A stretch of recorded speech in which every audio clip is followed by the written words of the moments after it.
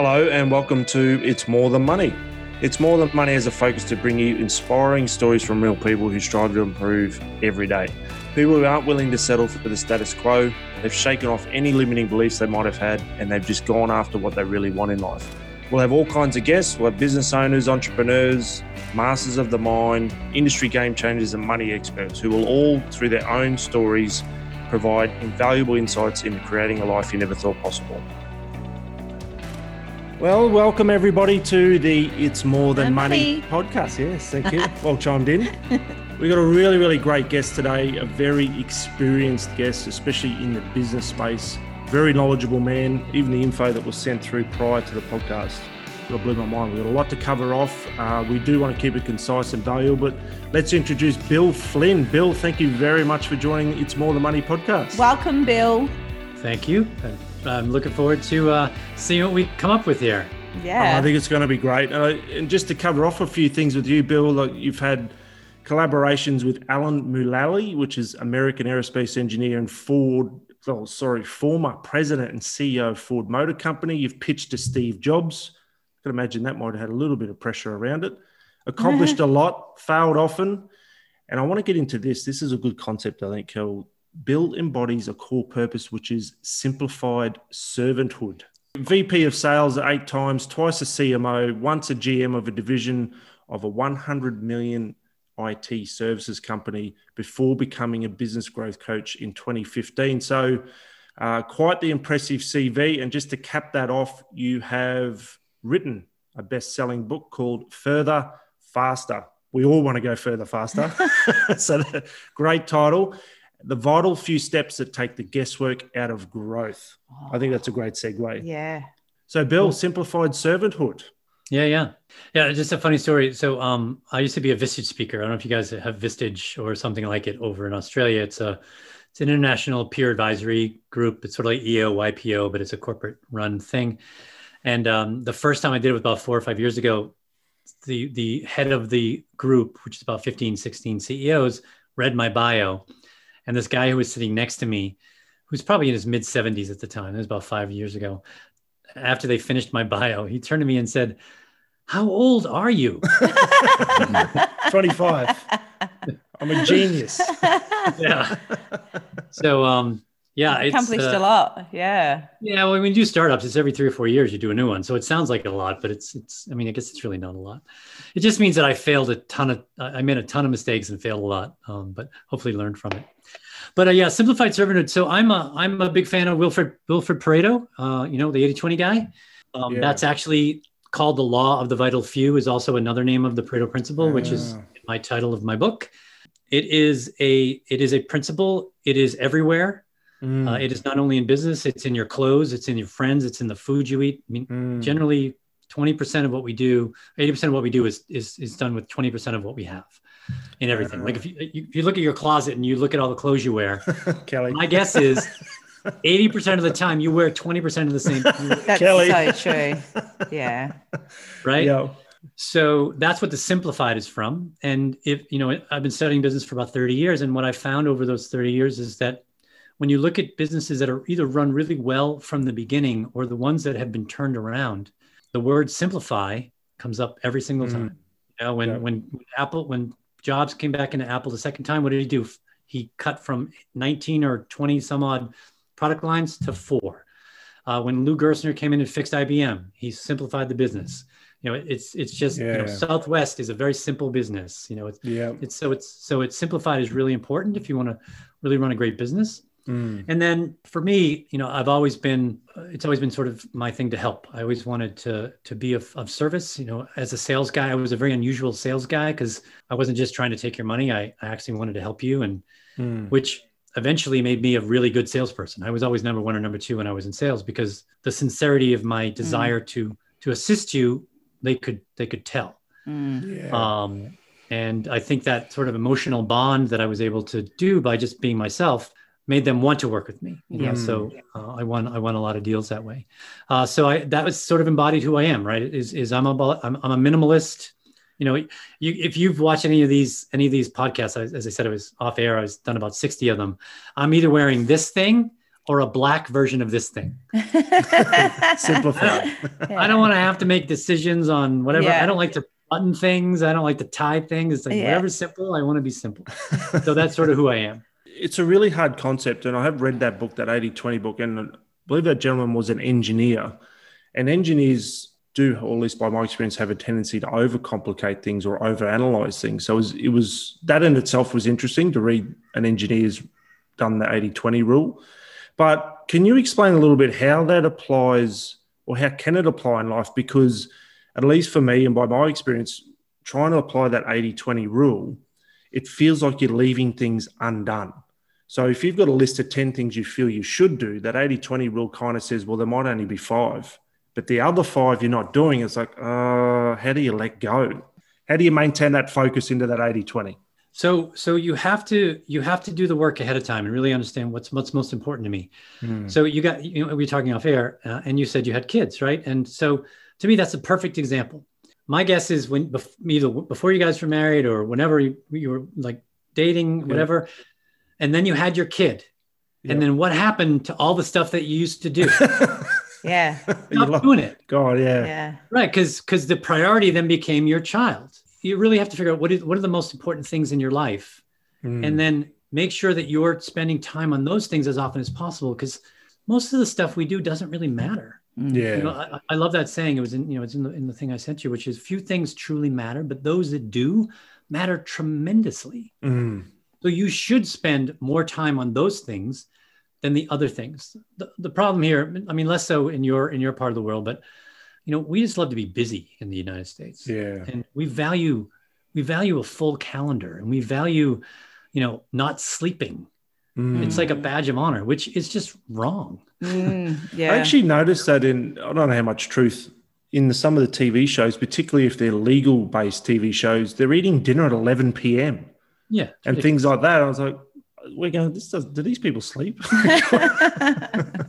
It's interesting. And sleep is one of the most important things you can do for your life, for your health, for everything. And for clarity in particular. You have to do the work up front. Yeah. Other than that, then you don't really know. Then you can't figure out what you do. So I have all my stuff laid out, right? I have all of my core values and what's important to me, and I have my 3-year plan, and so my to-do list is checked against those things. And I say, should I really be doing this or not? And if I don't, my to-do list is really short now. It used to be longer, but I hardly do anything, especially in COVID. I mean, last year I worked 50 days. Yeah. Out of the entire year. And even in COVID, I made about as much money as I did the year before. How did you adjust to that? Like we've spoken about it's almost a badge of honor to be busy. And Australia is much the same. Like if anything, if you're not putting in the effort and you're not putting in the hours, either you're lazy or you're not going to get the success you're after. There's nothing about really efficiency or 80-20 type and focus on what matters. But one of the things you touched on there, which we talk about a lot with people, is values. So when you're talking to CEOs and business owners, is that a big core part of your teaching and coaching? Yeah. So we build out an entire plan of which, there's core stuff, which is values and purpose and competencies and all the resources and all those things, because, this may apply to life, but we'll see. Let me run through it and then we can decide if it actually applies to life. But when you're building a business, you're basically making a bunch of decisions about change. Yeah. That's what you're doing, because growth is change. If you want to grow your business, it's about change. So you have to understand, where are we going? So you have to have some sort of vision, right? Or what do we want to call that thing? A just cause or whatever that thing is, where we're headed. But you also have to make sure you understand your identity, because the decisions are all the things in the middle. Your decisions are generally how to grow. But if you grow for growth's sake, that's the ideology of a cancer cell. Do that. And most cancer cells damage or kill their hosts. That's not a good thing. And most businesses die and or struggle tremendously. So you don't want to violate who you are, and that's your values and your purpose and what you love and your passion and all those things. So that also happens, I think that's a good answer also for the previous question, which is, how do you make sure that you do the things that matter the most? Is you have to understand, is it getting me where I expect to go? And is it who I really am and what I value? And if it isn't, then you should probably not do it, or at least challenge strongly whether you should. It makes saying no so much easier to think. Yeah. I've said no to many. I've fired clients or I've said no to clients because they don't fit into who I want to work with and what they're about, or they're not doing the work themselves. And I don't want to take people's money. I could certainly take people's money, but I don't want to do that either. I want to add value. Also, my business is referral based, so I need happy, clients who are going to talk about me and that kind of stuff. So yes, super important, and is one of the foundations you need to help you make better decisions. Bill, I was going to ask you, Bill, what would define a good company to you? Like, what's a good company that you like? How do you I don't define care about the company? Yeah, it's the It's all people. a mindset. I care about the mindset of the leader. That's amazing because we actually have that philosophy in our business ourselves. So the fact that you've actually used those exact words, we say to people, we have a business coach and what's your ideal client? And we go, well, and often they're looking for metrics, financial metrics. Attributes. And we go, well, it's all about mindset. Are they going to turn up? Do they want change? Are they going to participate in what we're trying to do with them and for them? Yep. That's first and foremost. The rest, the numbers can come in after. So it's interesting you say that. When people ask me that, again, they're asking for size of company or some demographics about them, whatever it is. And I said, I don't really care. I said, as long as they can afford me, I'm really expensive. Right? I'm honest. It's all relative, isn't it? Yeah, I'm seriously expensive. I make an obscene amount of money per hour. And I know that. I mean, I grew up in a blue collar. My dad was a pipe fitter. Yeah. So I understand. I was solid or lower middle class growing up. Yeah. The amount of money I make now blows my mind. But I'm worth it because if you do the work, my ROI is 10 to 100x of what I charge you. Yeah. It's like through the roof. So they have to be able to afford me. Yep. The second is you have to be a humble learner who is comfortable challenging the status quo. That's it. I don't care what business you're in. What I teach is principle based. You can apply it anywhere, except for maybe like fashion or something sort of ephemeral as a business, But if it's a business that's not like that, like art or something, it applies to anything. Doesn't matter. Dairy, it could be a high tech manufacturer. I don't care.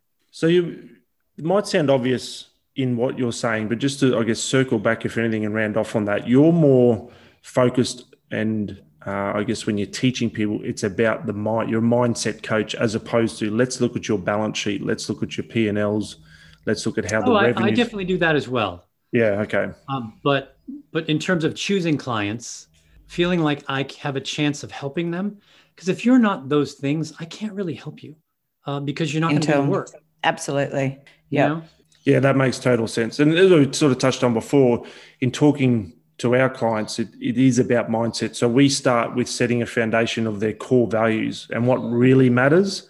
And we go down the road then of not necessarily goal setting, but what milestones do they want to accomplish throughout life? So we find that goals are too finite. They're too much of an endpoint, and it ends up being a little bit more jittery instead of milestones, which has more flow around it. So we could set a goal that might be, let's have, I don't want to get the business to 20 million, for example, but if it gets to 18, is that just as good as a result?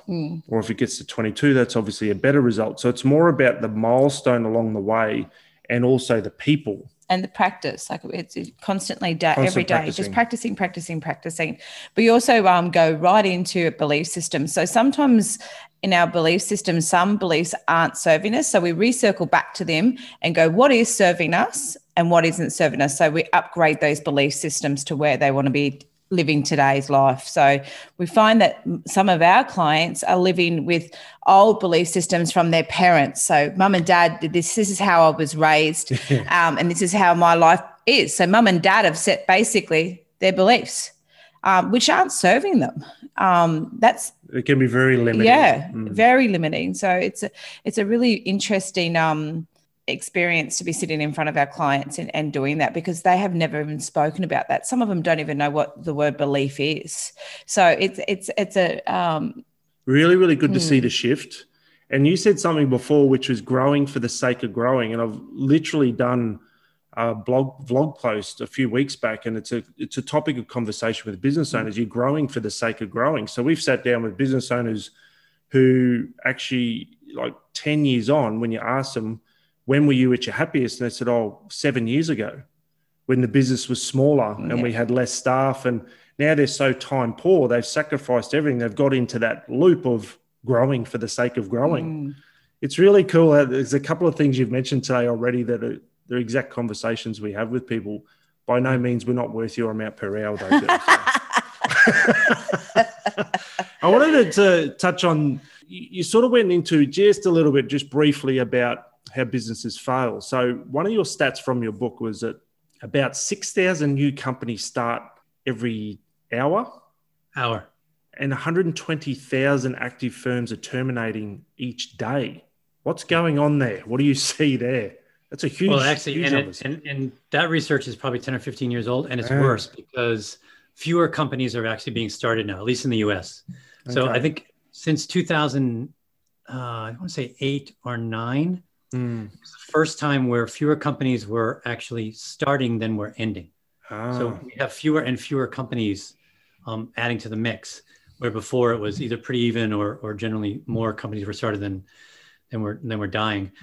But in the US, there are two sort of pools of data that I'm familiar with. One is from the Small Business Administration, which handles all small businesses, of which there are millions in the United States, and then the Bureau of Labor Statistics, and their data is basically the same, which says that. So one of them is, if you started a business in 1994 in the United States, by 1999, half of them were out of business. Another 10 years on, only 25% were left. And then another 5 years from that, only 16% were left. I think it's actually similar statistics here. Yeah. And I think that really just goes to show human thinking. It doesn't matter what country you're in. There's a certain element of consistency around how we think or how we limit ourselves. Yeah, which to me is a little counterintuitive, because you figure the longer you do something, you should get better at it, right? Generally. But we don't. We get worse at it. And my theory is that tiny errors compound. And as you grow and you make tiny errors, they just start to weigh on you, and that becomes a problem. So to make it even worse, so you're dead, right? And so it's over, and it's almost better. Many of the folks that survive are struggling on a regular basis. Very few businesses actually thrive, meaning that it's a great place to work, and they generally have an idea, barring any crazy stuff like COVID or 2008 or whatever. They generally are controlling their destiny to the degree that they can. There are so few companies that do that. But it's not like a magic formula. There is a way to do it, but no one has ever taught people how to do it. And I'm sort of taking my knowledge, and that's why I wrote the book. As sort of an accidental author, I'd never wanted to write a book, but it wasn't out there, and people just asked me to write it, and I'm like, all right, I'll give it a go. And so that's what drives me. The other thing besides sort of simplified servanthood is, my mantra is, I really think it's a shame that really good ideas, really good businesses, and really good people fail or struggle for completely preventable reasons. And I want to tell as many people that there's a better way to do it. And it's actually easier. Eventually, it takes a lot of work at the beginning. It's like a flywheel. It's really heavy at the beginning, and you got to do all this work. But once you do it, your life becomes easier. And I tell my leaders, your job is to fire yourself from the day-to-day. That's your first job. Fire yourself from the day-to-day, because your job isn't to run the business anymore, unless you're small. I mean, there's varying degrees. Your job is to predict the future of the business, and that takes time to think. And you can't, your brain, none of our brains can do and think at the same time. It's impossible. It just can't be done. So that's not just a male versus female thing. That's a human thing. Some are better than others, right? Women sort of context switch better than men mostly. Oh, I gotcha. Yeah. You still have to do it, and I say this to folks all the time. Your job is to predict the future, which is really about creation, innovation, insight. And I ask this a lot of people, so I'll ask of you guys. So when do you get your best ideas? What are you doing? It's not much. So for me, my best ideas come when I'm literally, there's nothing happening around me, and it's quiet, and I've got time, like I've got headspace to think. And for me, I don't know, sounds so weird, but sometimes I have a really smart day and creative day, and then some days I don't. But I feel that if I'm in a really positive mindset, my creative mind is constantly going, because that's what I work on in the business, is thinking for the future. So I can totally understand what you're saying, but I totally get how you said you got to step away from the business, and I had to do that last October. step away from the business. And I've noticed since I've stepped away and stayed in my lane, which is predicting the future of the business and being creative, things have just skyrocketed. So it's so true. And it brings, when that focus comes into, whether it be a personal situation or into the business, the energy comes forward to, let's say, the business or the family unit. So when there's a more creative, positive energy that comes through because of that focus, and you're not feeling clustered and cluttered and trying to address 10 things at a time, everything just works so much better. And we touched on a little bit earlier, there's almost a badge of honor that the more balls that you can juggle, the better you are. But it's actually, the better you are is with the less balls you're actually juggling. Absolutely. That's everywhere. Yeah. And I've definitely found that stepping out and just concentrating on my lane, and I'm not going into different people's lanes, just my lane. And I've definitely got more energy. I feel like I'm actually more organized, and I'm actually, like you said, I'm spending time with the people that I want to spend time with. So I've been very particular of where my time goes, and that's been serving me really well. Absolutely. And it's served the whole business and the family unit well. This all, for me, all comes back to, especially around business and even as an adult, as a parent, leadership. So how do you lead those around you? So I guess we'll start off, what got you interested in leadership in the first place? What grabbed your attention that you really wanted to dive into that? Well, first I want to understand what leadership was. And I've come to believe that there's no such thing as leadership, meaning in terms of like being able to say, oh, if you do these things, you can be a leader. I think it's about followership, because all leaders, the one thing they do that's in common is they create followers, but they all do it different ways, right? Steve Jobs is different than Alan Mulally, is different than Bill Gates, than Warren Buffett, than Kelleher. They're all different personalities. Elon Musk's kind of a brusque guy, but they all find a way to create followers in some way, shape, or form, depending on the sort of largesse of the personality and the vision. They'll forgive you of many of your issues, right? Now, I don't want to make this political, but we can argue, whether Donald Trump was a good president or not. But 74 million people thought he was great. They followed him, so he's a leader. We can argue whether he's good, right? Whatever. We won't go there. But he's a leader. So there's something about him or what he said or whatever that people like. They grabbed onto this. You have to have a compelling vision, and that will create followers, because they're like, I want to help you do that. And then the other thing you have to have, I think, is just courage. A lot of people are going to tell you that you're wrong. They're going to challenge your vision. They're going to say it can't be done or whatever. And you have to have the courage to be able to defend it, support it, but also give away to others the ability to help you do it. You have to create an autonomous environment so they say, great, here's what we're doing. I can't do it by myself. Let's do it together. That takes courage, because, you're giving probably something away that you could do better than someone else. In putting the pieces together, the first part of what you were saying there, in creating that following, is one of the ingredients is to have that conviction in what your purpose is. And I think to have conviction in your purpose, you need to be very clear on your values and what matters, because people will see through a facade. They'll see if there's some cracks or some weaknesses in this supposed conviction that you have in a purpose or a desire that you're trying to pursue. But if you actually align that purpose with what you value most in life, that conviction is going to come through authentically. So those following you are going to see that. And we'll use Donald Trump as an example. While it might have appeared, and it depends how he was portrayed in the media, we've got no idea, especially over here, but there are some moments it looks like you go, what the hell are you doing? That doesn't even make any sense. But every step of the way, he had absolute conviction in what he was doing. Oh, absolutely. That's potentially what bred that following. They saw him with a purpose. He knew what he wanted to do, although it was portrayed or he didn't sell it very well. But he always had that conviction, and he always stood his ground, so to speak, on what he wanted to do. Is that one of those main ingredients, the conviction? Well, that's the compelling part. I think that really is the compelling is, we're interesting animals. We can sense when someone isn't really sincere. Yeah. Our brain has been trained to, see micro expressions and other things, differences in language and all that kind of stuff. If you break that trust, then you're going to lose that sort of compelling aspect of it. And, I love this saying about trust, which is trust arrives on foot and leaves in a Ferrari. Oh, that's a good one.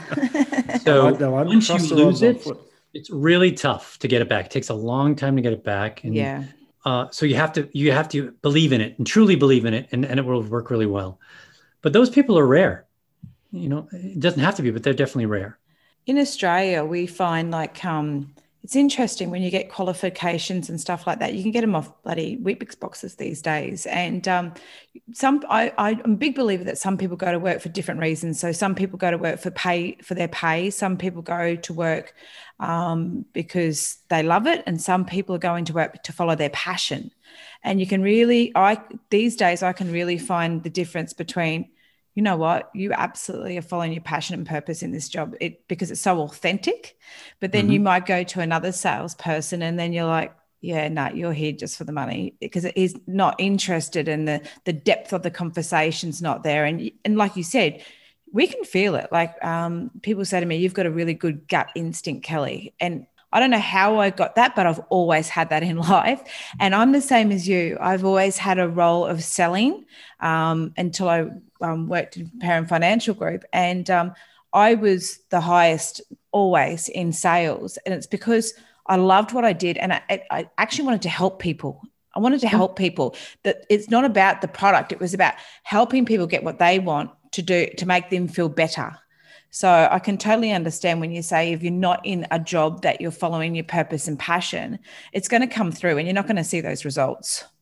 Agreed. Yeah, and you're going to be tired. Oh, exactly. Yeah, because you're in essence creating dissonance within your own self. Absolutely. It exhausts you. Yes. And that's probably why then you get less interested in what you're doing because you're tired and you probably don't sleep as well. And we don't see this, again, tiny errors compound, right? It's over time sort of builds up. And you're right. I mean, if you believe the data that's out there from the Gallup and Mayflower, et cetera, most people are disengaged at work. Yes. They're certainly not engaged. It's like 60, 70, 80% of people are just there for a paycheck. Yeah. Yep. Which is sad. It is so sad because I always say to people when I'm speaking to them, like, you're at work 20 days of the month. You've only got... And potentially flow on through the weekend. You only have 8 days to yourself. That's the weekend. Like, do the maths here. Wouldn't you rather be happy 20 days of the month and like a little bit unhappy 8 days? I know I would be. Do you know what I mean? Like, work it out. So I believe that people sometimes, even from childhood, they're told what they need to do in life. They go to uni, they're trying to live in mum and dad's expectations, and this is what I should be doing. This is what I've been told to do. And so many people are living unhappy lives because of employment.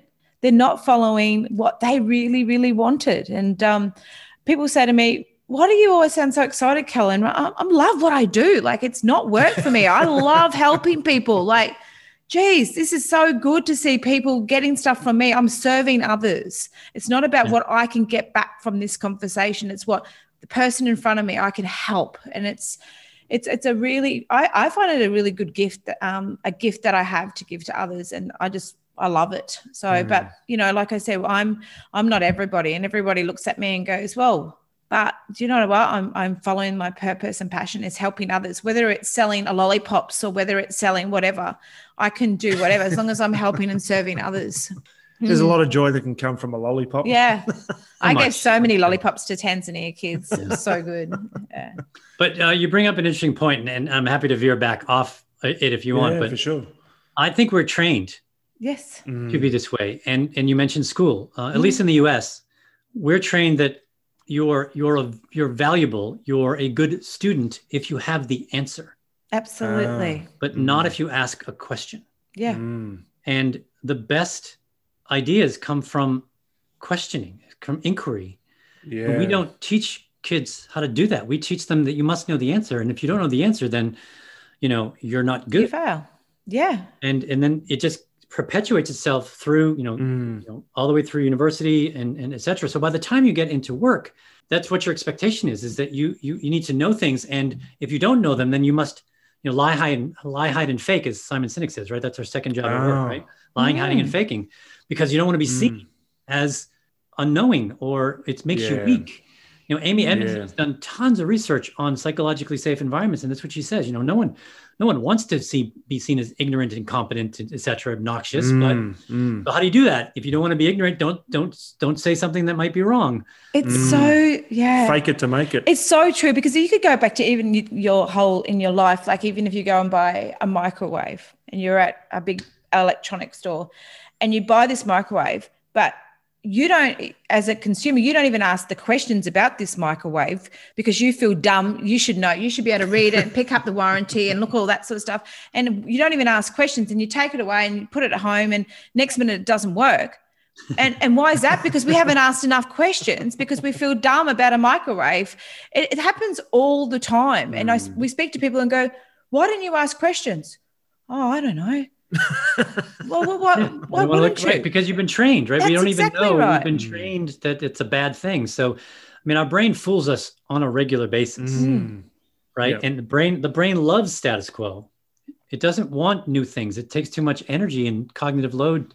So it's always trying to fake us into doing less. Yes. And growing less, because growth is expensive to the brain. Yeah. And we don't even know it. It keeps us in that safety zone, doesn't it?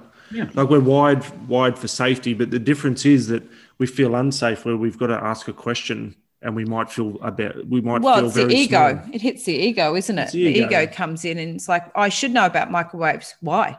You should never know about a microwave. No one knows the back end of a microwave except for you would think that person's that's selling it. Do you know what I mean? And they might know less than And back to the school, I was having some conversations with homeschooling last month, and I spoke to a gentleman, and I just absolutely loved the concept of homeschooling, because he said they master a subject before they move on. So when you're in the schooling system, they were saying that there's 25 children in a class. They all have to have the test together. Some of them fake it to make it. Some cheat. Some just don't even do it. They put their heads on the desk.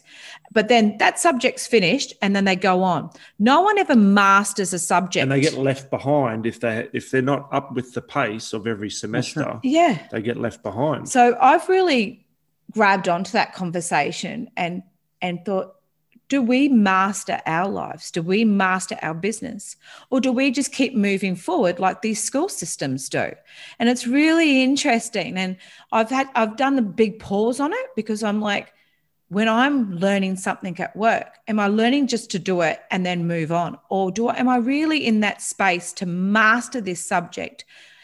And if it comes up again, will I be able to do it by myself, or will I need to ask for help? So, I just love that word. It's a terrible concept, is indoctrinating children that keep up or you're left behind. But there's an old saying, which I don't remember exactly, but it's roughly along the lines of, we're all different types of flowers and we blossom at different times. Sure. As children, which is pivotal to our development and how our brains start to grow and work and function, we're taught that if you don't keep up, you're left behind. So we're brought with that wiring into adulthood, and then we go, for example, go back to the microwave example. If you can't keep up with the salesperson, you're left behind. You're a dummy. Yeah. It's a terrible little system that's got going, but I always think of this, like a hot pot, and it's got the oil in, and you pour the corn kernels in there, and that corn kernel, they never all pop at the same time, do they? We're all different corn kernels. They all pop at all different times. And I do think this in business too, that you find that employees, they all will pop at the same different times, but it's what we give them to do that. In your line of work and what you teach people, is it that they've got the right people as employees, but they're on the wrong seat on the bus, if that makes sense? And do you often go in and go, these people are great with their craft, but we've got them in the wrong role? Is that something that you do? Yes. It's not the main part of what I do, but so again, I'm a neuroscience geek. I've been studying neuroscience for 15-ish years. And we have to understand as leaders that people are spiky, that we are idiosyncratic. And I don't even know what that word means. What does that mean? That's just huge. Sorry, it's too many syllables here. So, spiky. We're spiky, right? So the best example I've ever heard is Lionel Messi. Most people in the world know who Lionel Messi is. Yeah. He's one of the best soccer players ever. Yeah. He was recruited by Barcelona when he was 12 or 13 years old. He was then brought from Argentina to Barcelona and with his dad, and then they sort of brought him up. And at 15 years old, he wanted to quit. Why? Because they tried to turn him into the quintessential soccer player, but that's not who he was. He's a lefty and he uses his left foot 80 to 90% of the time. Yeah. Okay. And they said, no, you need to develop your right foot so you can have balance. And they also said, oh, you need to play a position. Right now, he grew up as a kid and he was always the best soccer player. So he was able to develop his ability to see where the play was going to go before it went there. And he just got better and better at it. So he moved to where he knew the ball had a better chance of ending up. So he didn't stay in one spot. He moved around. So he said, I'm quitting. I'm going back to Argentina and whatever. And they said, no, wait, because they knew he was something. What do you want? And they said, great. Okay, if you want to use your left foot, then make it the best left foot in the game. So he worked on his left foot. And you can see things of him where he goes through like 6 or 7 guys and he touches the ball like 16 times, twice with his right foot. Everything is with his left foot. And everyone knows he's going to touch it with his left foot. And these are the best defenders in the world. They still can't stop him. He's awesome to watch. Yeah. And the other, they said, we don't care where you go. He said, just be dangerous. When you're on the field, just be dangerous. And so if you watch him, I don't know if you ever watched him at the beginning of the game, he sort of just walks around. He hardly runs. Yeah. But he's always looking around the field and he's basically sort of getting his bearings. And then he moves to where the ball is and then he goes and you can't stop him. Even at 34 years old, he's hard to stop. So that's what I mean by spiky, right? Now, mostly what we do in business is we do what the Barcelona team tried to do to him. We turn people into well-rounded individuals and we're not. We are not well-rounded. Your job as a team leader is to understand the brilliance of each person and then make sure that in the context of what your team is, the function of the team is trying to accomplish, how to put those things together so they work the best way. So I would say you could certainly change the role. You could change the seat. You could split the seat in 2.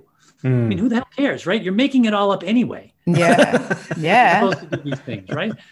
We've made it all up, but we have totally like, this is what you do. If you're this person, you have this job, you're a product manager, this is what you do.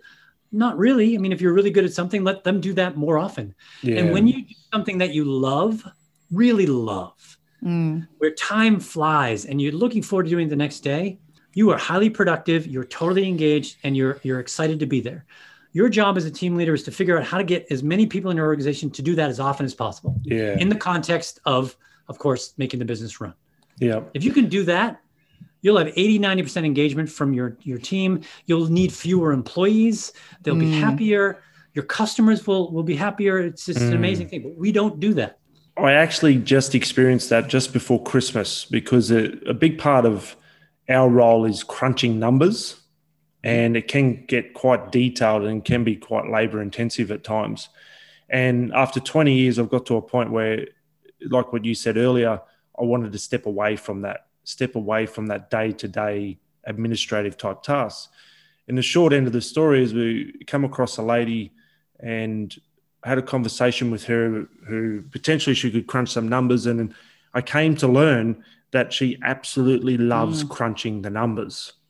And I said to her, I said, you know what? I said, I actually love the fact that I can give you what you love to do. Here you go. Here's the whole package. And the extent of detail that she goes to is just unbelievable for me. So when I get the info back from her, I can just screen it for the numbers or the specific points that I'm looking for. I'm looking for that 20%, that 80-20 you talk about. I can spend 20% of my time looking for what I need to then go talk to the client about or get more strategic about what direction we take. But it was a real light bulb moment for me. And I was always talking about limiting beliefs in some regards. I was always under the impression, listening to people in my industry and around, that these people are so hard to find. It's like they're unicorns. And I found one. I went, oh God, we got to hang on to her. But they're not. It just happened so easy. We don't know where to look. Exactly. Yeah. It just comes so easy. So I totally get what you're saying. And what I want to get to there as well, based on what you said earlier around the neuroscience, and you're a bit of a neuroscience nerd, I think I'm probably not Wish too far I was behind. so smart like you. Like, it's a difference. So smart. Jeez, imagine the world. Imagine Sunshine Coast with me being so smart like that. It'd be amazing. There's all different kinds of smart. You're smarter at a lot of things than me. So, Bill, what is the gap between science and business that you have seen? And for our listeners, how can they bridge that gap? Yeah, sure. So there's lots of examples. One is, the hit rate for hiring is 50%. So when you say hit rate, like the right fit? Success rate of hiring is 50%. That's a flip of a coin. Mm. You could potentially do just as well of picking the best 2 resumes, hiring them both, and then see which one survives. That's the same as just going through a multi-day, multi-week, multi-person interview process. Mm. Interviewing is the worst way to hire anyone. Why? Because we're full of unconscious biases. Yeah. And we like to hire people who are like ourselves. And that's not what you need. You need cognitive diversity in your business in order to grow. So that's one. Science says don't do that, but that's what we do. Mm. So the other thing is feedback. People do not need feedback. They need to be able to grow and improve. And feedback is one tool of many. And by the way, it's one of the worst tools ever. One, because we don't do it very well. When the brain gets feedback, it sees it as one of those foreign things, right? And our brain doesn't understand the difference between social threat and physical threat very well. So supposedly, I don't know if this is true, but this is what I've read, is that when you get something new into your brain, it goes through your brainstem first, because your brain's job is to keep you alive. So anything new has to go through there because it needs to tell you to run or not, or freeze. Then it goes into your limbic system, and then it goes to the front of your brain. So the first thing it comes in, your brain's saying, don't do this, stop it, because it could be a threat. I don't recognize it. That is how it sees feedback. And most feedback is negative. Most feedback is corrective.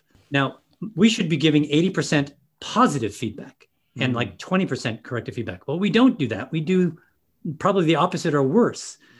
So we're creating a threat mode in our business without even knowing it. I was working with my wife. Sorry, my daughter is texting me. She's the only Bing on my phone, so I know who it is. I was talking to my wife. So she's come from a large family, and they're very diverse in their politics and their thinking, et cetera. So my wife is much more on the liberal side, and she has some very conservative sisters. And during the whole Trump era, it said there was a lot of energy in the family. And so she was telling me, that she needs to sort of teach one of her sisters these things that she's learned so she could change her, right, and make sure she changed her mind. And I said, well, that's great, and you have all that information. I said, but my recommendation is that you ask her if you can give some feedback, if you could give this information. And I said, if she says yes, then at least she's opened the door for you. And I said, if she says no, it's a waste of time because she's not listening anyway. So she came back later that night, and I said, how'd it go? And she said, oh, it was fine. We get into it, and we totally, we went back and forth. And I said, so what happened? She said, well, I let her know. And I said, oh, did you ask her? She said, oh yeah, I asked her. And what did she say? She said, no, I don't want to hear your feedback. I said, and you told her anyway? I said, yeah. I said, what happened? Nothing. We argued some more. Yeah, right. I think over here we do they call it the sandwich approach. So horrible approach. Yeah, horrible approach. That's what a lot of people, even raising children, there's a name, there's an adjective in front of that. I'm not sure what kind of podcast this is, but it's all good. Four-letter word. Yes. Yeah. Oh, really? Because they say, you go in as the positive. Shit sandwich approach? Is that what you want to say? Exactly. Yeah. You go in the positive and then the negative, and then you end with the positive. And you hear it all the time. And they even say, when you're talking to your children, do the sandwich approach, go in as a positive. You're doing this really well, Johnny. However, you could improve this. But you know what? We love you as our son. So what you've just explained is you're exactly right. We don't actually ask. We actually just go in straight away thinking that positive will be accepted. Yeah. Well, we think they need it. Yes. Yeah. We must. So the best definition I've ever heard of feedback is me talking about me in the presence of you. Whoa, I like that one. Right, there you go. Yeah. Okay. Yeah. That's Ashley Goodall. And the other one is say that advice. about Kai. Kai does that to me. I do not. The other one I like is advice is feedback in better clothes. Oh. But that's what I've learned. So that's the science, right? Is the science is we don't really want feedback.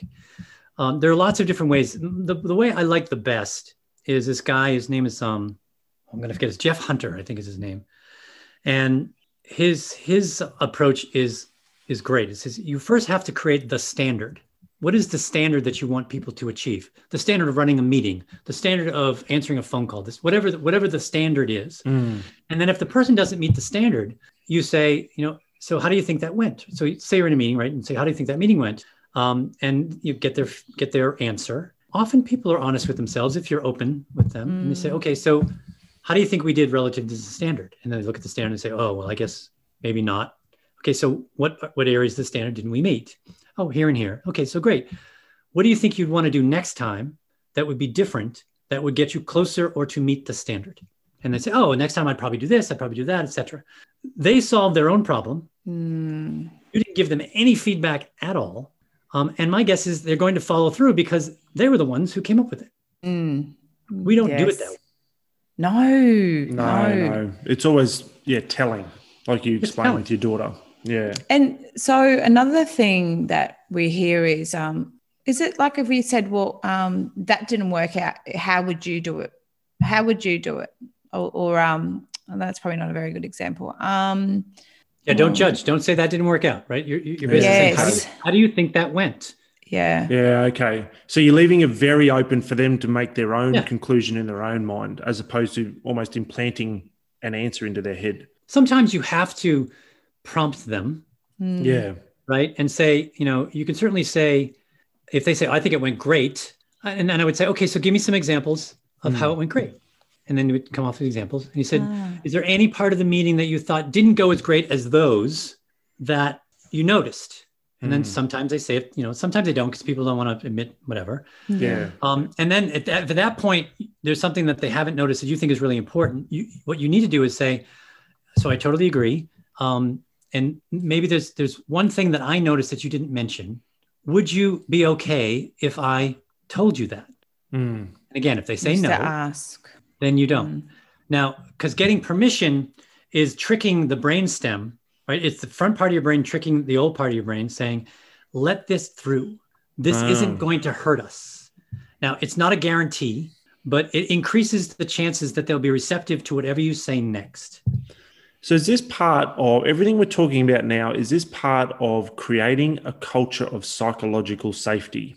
Oh, yeah. The way in which we're communicating with our people, with our team, that they feel safe to not only respond, but also communicate freely in anything that might be on their mind. So this is all forming part of that concept. It is. And that gets back to what we started off with, Kai, which is mindset, right? And this is called mindset. The growth mindset is if you really believe in a growth mindset, meaning you believe in the power of the word yet. I don't know how to do that yet. Yeah. I haven't learned that yet. Right. And if you believe that in yourself and you believe that you have a plastic brain and you can get better at things, especially if you're passionate about them, you love them, then you put in the time and effort. If you don't, then you probably won't put in the time and effort. And that's okay. Again, find someone else who loves that and let them do it. Yeah. But if you believe that in yourself, you're much more likely to believe it in others. Yeah, absolutely. Absolutely. Right. And then now you're acting differently towards them. Then this gets you to diversity, equity, inclusion, and then performance. Right. That, if you don't have a growth mindset, you probably won't have a diverse or inclusive culture. And I think it's really important too that growth mindset is not just purely what we were talking about earlier, growing for the sake of growing. So focusing on the numbers, focusing on getting more business, focusing on getting more sales, even organically or even by virtue of having a great culture of psychological safety, the business will grow. And I imagine that the people that you have in your business, if they're ever communicating with suppliers, customers, or clients, if they're feeling good about where they're working and they have an environment of psychological safety, that's going to shine through on the phone. It's going to shine through in their emails. It's going to shine through in their care and attention to your customers. So it's a really, really huge component of successful business, not just let's get more sales. Well, especially so further to that, Kai, is that if you have the growth mindset and you want to grow as a business, these people will feel comfortable shoving new ideas into you. Yes. Right. And I don't care who you are. I don't care how smart you are. And if you work for a 100-person company and you've got 99 other people throwing stuff at you saying, what about this? What about that? Amazing. You don't have a chance. I mean, you're going to get inundated with all these cool ideas. And your job will be to figure out, okay, based upon our purpose and our passion and our BAG and all these things, which of these ideas should we further explore? Hey, as opposed to having to come up with yourself. There's actually, I believe that's what Steve Jobs did. And it became apparent to me that that's how he will potentially built his business. And this sounds funny, but it came from Bill Burr, the comedian, who did a little part of his act, was talking about Steve Jobs, and it was a hilarious part of his act, the way that Bill delivered it. But he was basically saying Steve didn't do anything. He just had this room full of nerds that just filled him with ideas all the time. And he'd turn up at work, say, one day and go, I want all this music, which might have been CDs. I want all that in that, build it, and walk away. It was a really obviously oversimplified, tongue-in-cheek type delivery. But the overall concept, I think, is exactly what you're saying. Mm-hmm. If you have a culture, a genuine team culture, then the business will grow up and grow together. But it's a very, very, back to what you were saying, Kel, mastering that subject. So mastering psychological safety, it's definitely worth the investment. It can be a little bit tricky, and that's obviously where people like you come into it. And would you say your book is a good start? Yeah, my book, I quote Amy Edmondson in my book. Okay. It's in the first, I think it's in the first page, maybe 2 pages. Yeah, okay. And my book is about team, building a system and cash. And team is, to me, the primary thing you want to build. Yeah. I'd say fully, so it's 3 parts of the book. The team part is the largest part of all the 3 parts. You're talking about setting the standard. So in and around company culture, whether it's the standard that needs to be set in and around a meeting, whether it be a certain process in the business, what are some tangibles that a listener could take away to go, what does setting a standard look like? Is it numbers? Is it vibe? Is it, well, after this meeting, we want to make sure everyone walks out totally happy? Or can you tell us a little bit more how you do that? Yeah, because we always talk about expectations. What's the expectation of this meeting? Yeah. So let's do a meeting, because we suck at meetings. And so let's do that. We have a meeting to have a meeting. A meeting to talk about the meetings. So here's a standard. It's the one I like, but it doesn't necessarily have to be yours. Is before you even have the meeting, what you need to say, and you need to write down, what is the ideal outcome of this meeting? Yeah. How would I describe the end of this meeting and how we left? Then you say, okay, now who should I invite that would get us the greatest chance of achieving that outcome? Yeah, okay. Once you do that, then you write an agenda. Then you also figure out who needs to be spoken to before the meeting, so we can bring their reflections in. And then who do we need to inform after the meeting? Then you have the meeting, you do what you do. Whenever it's done, it's done. Right? If it takes you 10 minutes and you did an hour, but you're done, the meeting's over. If it takes an hour and 10 minutes because you're not quite done, then you decide, should we either continue this, because we all have to go to another meeting, or do you just extend because you want to make sure you finish? And then the last thing is, once in a while, rate the meeting. Yeah. Okay. Everyone give a score from 1 to 5. And then those people who gave like a 2 or 3 because it wasn't so great. Then you say, okay, what would we need to do next time in order to make this a better meeting? That's our standard. That's how we run meetings.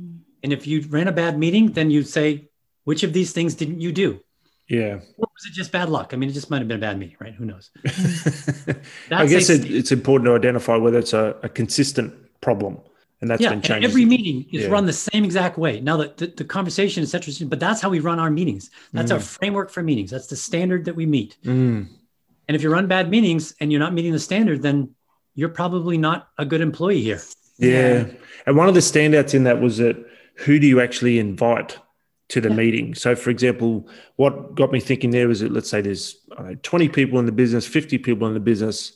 You know exactly out of those 50 people that the list of 22, John, Sally, otherwise, they need to come in. The other 30 odd, no, they're not suitable. So that goes back to what we were talking about earlier, is having the right people doing what they love in the right parts of the business. So that way, when they are coming to the meeting, they're bringing all that good energy, They've got a desire to make this part of what they do grow. They want to contribute to the meeting because it's what they love doing. So it really comes back to me, and listening to what you're saying, comes back to the foundation of the right people doing what they love in the business. Yeah. And it's what I've heard from Bill is it's the standard. So I know in businesses that I go to, it's just obligation. Oh, we've got to, it's an obligation that Sally has to come because she's just in that role. That's what I mean. Yeah. So and so what you're saying makes sense. That's just like a mic drop for me because I do it. I just go, oh, well, because she's got that job role, she's just got to be at the meeting. No. Well, yeah, maybe not. She'd not be God, suitable. Watch out. You might want to tell her. Yeah. You might want to chat with her before the meeting and say, I'm going to be your proxy in the meeting. So here's what we're doing. Can you give me your stuff and I'll let you know what happens after. If she gets offended, then the thing is, okay, then you need to work on these things. Then you need to bring your skills and knowledge, et cetera, up to this level. Then we're not here to entertain you or to inform you. We're here to get something done. Yes, because people feel left out, don't they, when they don't get invited to meetings? I know. It's such a culture, though. Let's go to a meeting. They've got cake and food and it becomes like a little party. We're in too many meetings, right? That's right. It's sort of like this is paradox. Yes, yeah. Unless there's those people in your business who just, for example, love crunching numbers and don't want to waste time on meetings. Oh, wow. For example. Bill, I've got this question that I really wanted to ask you. You're a person of great influence. If you could start a movement that would bring the most amount of good to the most amount of people, what would that be? Again, back to why I'm doing what I'm doing, right, is that I would like to start a movement. I've been asked this question, sort of a magic wand question or whatever, right? If I had a superpower, what would it be? And it would basically be a movement that has everyone saying that it doesn't have to be this way. We spend most of our adult lives at work and most of us are miserable. And we don't have to be that way. There is a way to do it. It's been proven over and over and over again for centuries, for millennia. There's a company in right outside of Kyoto, Japan, that's been around for 1,000 years. God. And they make mochi. Mochi is sort of rice based dessert, frozen rice dessert in Japan. So that's the movement I would create. Is that we sort of have this groundswell to help each other, remind each other that you don't have to be, activity is not the same as productivity. You should be loving your job, right? You should be in a situation where you create the environment, if you're a leader, that people love to come to work. And then you should create an environment for yourself that you're doing things as often as possible that you love. So that would be my movement. I guess it would be a movement of love. Yeah. I actually love that. I think that's a great concept. love. Because I know for myself personally in our business, and just going back to that brief example of that lady that loves crunching numbers, it actually, and we've covered this off throughout the chat with you today too, actually gave me room and gave me headspace to start thinking more and creating more about what I love to do. And I wasn't consumed by 3-4 hours of number crunching on a daily basis. It was a very, very freeing experience. And then that is sort of injected me with more energy to keep that momentum going.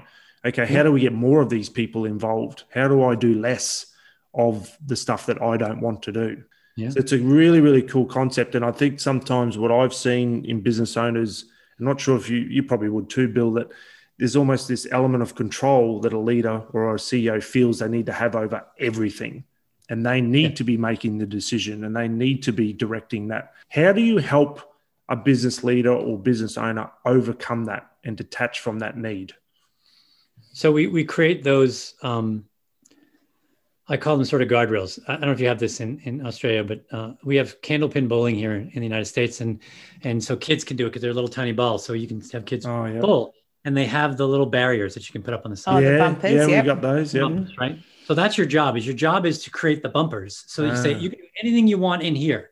It's perfectly fine. Yeah. And you feel comfortable as a leader that they might screw up, but it won't be existential, et cetera. So and that's again around values and purpose, and what are we good at, and how well do we know our customer, and it's creating all of those standards really, and those principles to run the business. Then you can relax. It's back to courage, right? You just described, Kai, fear. The reason we need to control is because we're fearful that people are going to screw up, we're going to lose money, whatever. Customers are going to be unhappy, whatever it might be. And you have to create an environment where you lessen your fear and be okay with people screwing up, and then you correct them. But you know that you've set the environment that as long as you hired well and you keep them sort of in that space, they're not going to really script that badly. You can relax. It's letting go, isn't it? That's the magic ingredient, I think, overall. Just letting go and relax. Let it flow. Yeah. I have a client right now that he has a hard time letting go, and I'm trying to get him to create this environment. And he wants to let go, but he can't, right? Because we're not hitting deadlines and we're not doing these things. And so he keeps creeping in, knowing full well he shouldn't, but he can't. And he's probably blocking it. You know, the whole universe thing, you know, if you keep pushing, you block things, you know, you block that flow. How far do you go with clients hacking into that psyche and trying to rewire them?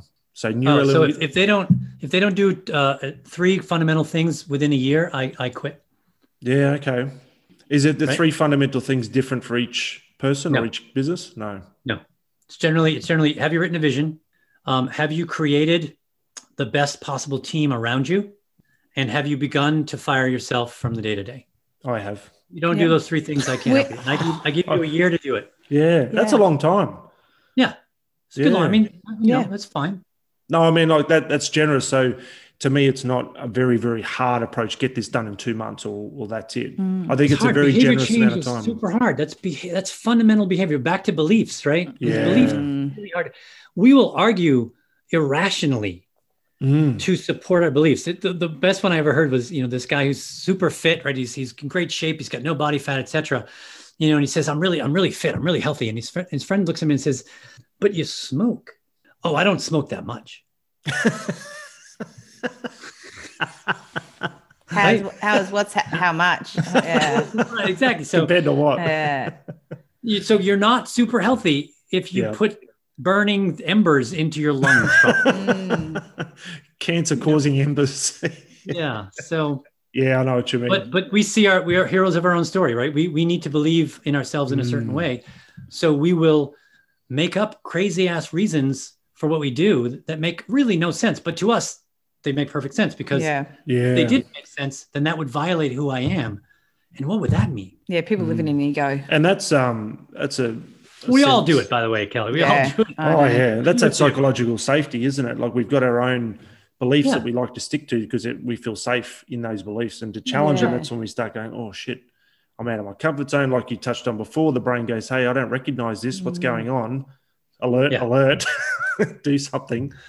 It's so our mind is very, very, very tricky to master in the sense, like first and foremost, you've got to have the awareness, but if you let it run, it'll run down any rabbit warren it wants to if you let it. Like you've got to be on top of it. Wouldn't it be good if it just had like a little peeky door? Like, hey, what's going on in there? Like, what do you need from me? Kelly, you're right. There is a peeky door. And it's one question that you ask yourself and you try to ask yourself all the time. What if I'm wrong? Have you ever asked yourself that? Oh, not in our debates, you haven't. Oh. Thank you, Bill. Well, that comes into another like topic that we could talk about is shame, isn't it? Like, you know, that what if wrong at Brene Brown is all over that, right? Yeah, the shame sort of thing and being vulnerable and being okay to accept that you are wrong. And I think that goes and you're not a lesser person for it. In the workforces, because sometimes in my experiences when I've been into businesses, people make mistakes and they don't put their hand up. And so they just try and cover it up. But then this mistake becomes massive behind the scenes. So we've lost a lot of money. Holy shit. How are we going to tell a client or, you know, and you can see them scramble.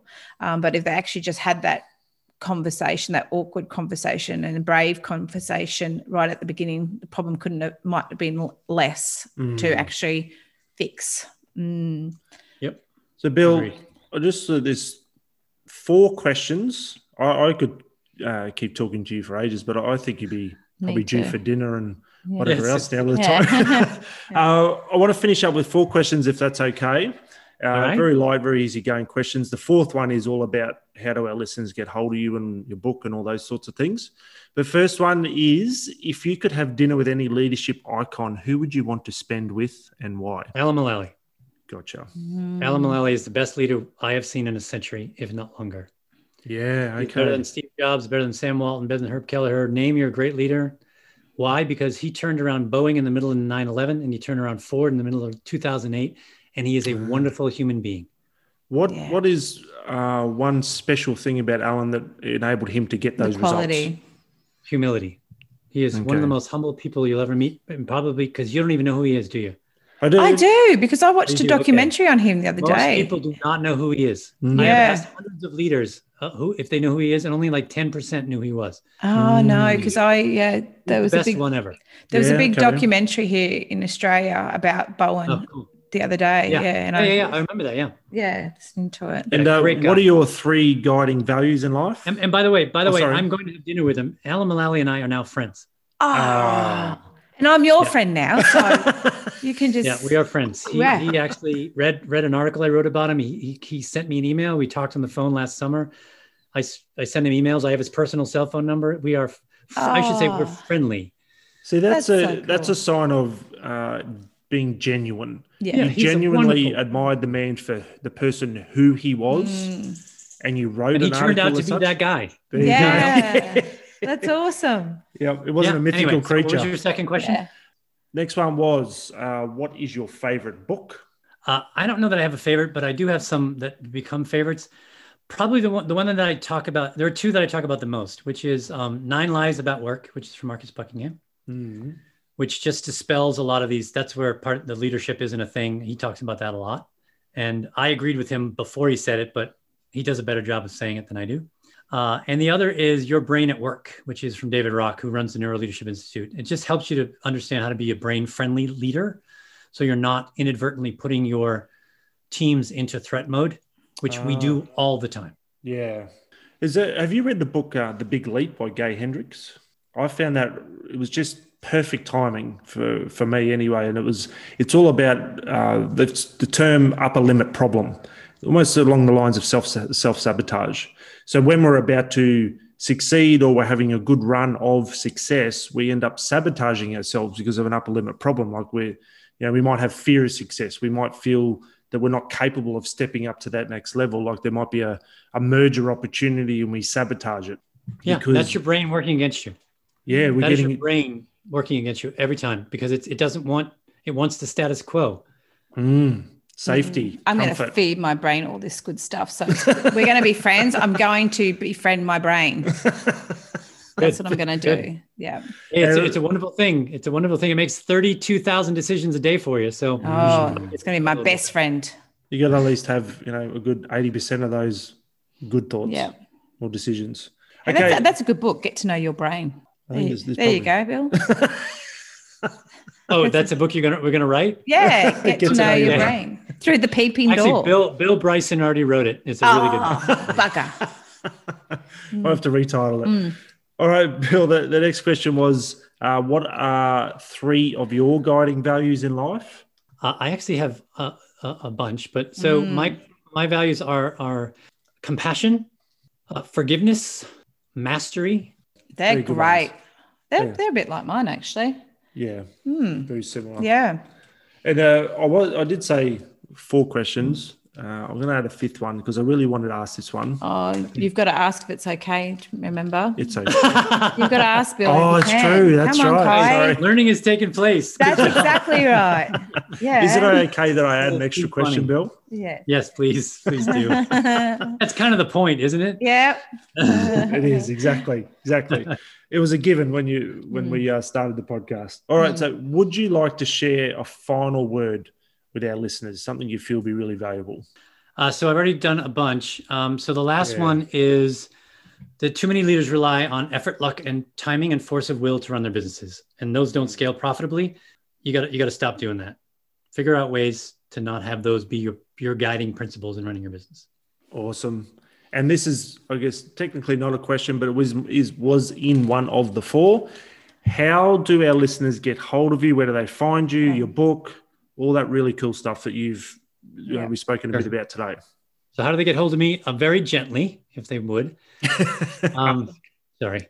The best place is my website, which is catalystgrowthadvisors.com. Everything is on there. phone number, email, my book. You can download my book for free from there. You can get it from Amazon. I've got 130 blog posts on there. I've got an entire resource list of books you can read and podcasts I watch. That's the place to go. www.catalystgrowthadvisors.com. Okay, that sounds good. Thank you for that clarity too about all the resources on there, the number of blogs and the book and everything. That's cool. We'll make sure that goes into the post. Absolutely. Thank you so much for your time today. I feel privileged to be in front of you and and spent some time with you this morning. It's this is one of the many great things about our podcast. We get to speak to people like you, and Kai and I are always learning too, as well as our listeners, from people like you, sharing your craft and being okay to share it. You know, that the problem these days is people don't share because they're fearful of sharing their ideas and you know, where I believe in that, share to everybody. There's enough people in this world to go around and share everything that we learn, our knowledge. Yeah, we very much appreciate it. And that's obviously back to your purpose of that simplified servanthood. Simplify servanthood. Yeah. So we really appreciate you serving us and our listeners today. Oh, absolutely. Thank you for being on It's More Than Money podcast, which you can find that podcast to listen to Bill. We're on all the major sort of channels like Spotify and Apple Podcasts, Google Podcasts, all those sorts of things. So if you want to listen to Bill, definitely recommend it. And download the book on the website. I'm going to, and we're going to put it up on our Facebook too for everybody to grab it. So we'd love to have you on again if you would. I feel there's a lot more in your brain that we could pull out. You're smart. We'll open that little door. Be careful what you ask for. Yeah. Oh, we like all that juicy stuff. Yeah. Thank you again, Bill. Have a good evening over there, hey? Bye. Bye. Thank you for listening to It's More Than Money. This podcast has been recorded and produced at Brisbane Podcasting Centre. Before we go, don't forget to click on the subscribe button for this podcast, and wherever you listen to it, give it a rating as well. If you'd like to find out more, you can always go to our website, parentfg.com, or you can find us on Facebook and LinkedIn. Please leave a suggestion for a future topic if you wish. Either way, we'd love to hear from you, so let us know your thoughts. We'll have another episode soon. Thanks for listening to It's More Than Money. Take care and catch you next time.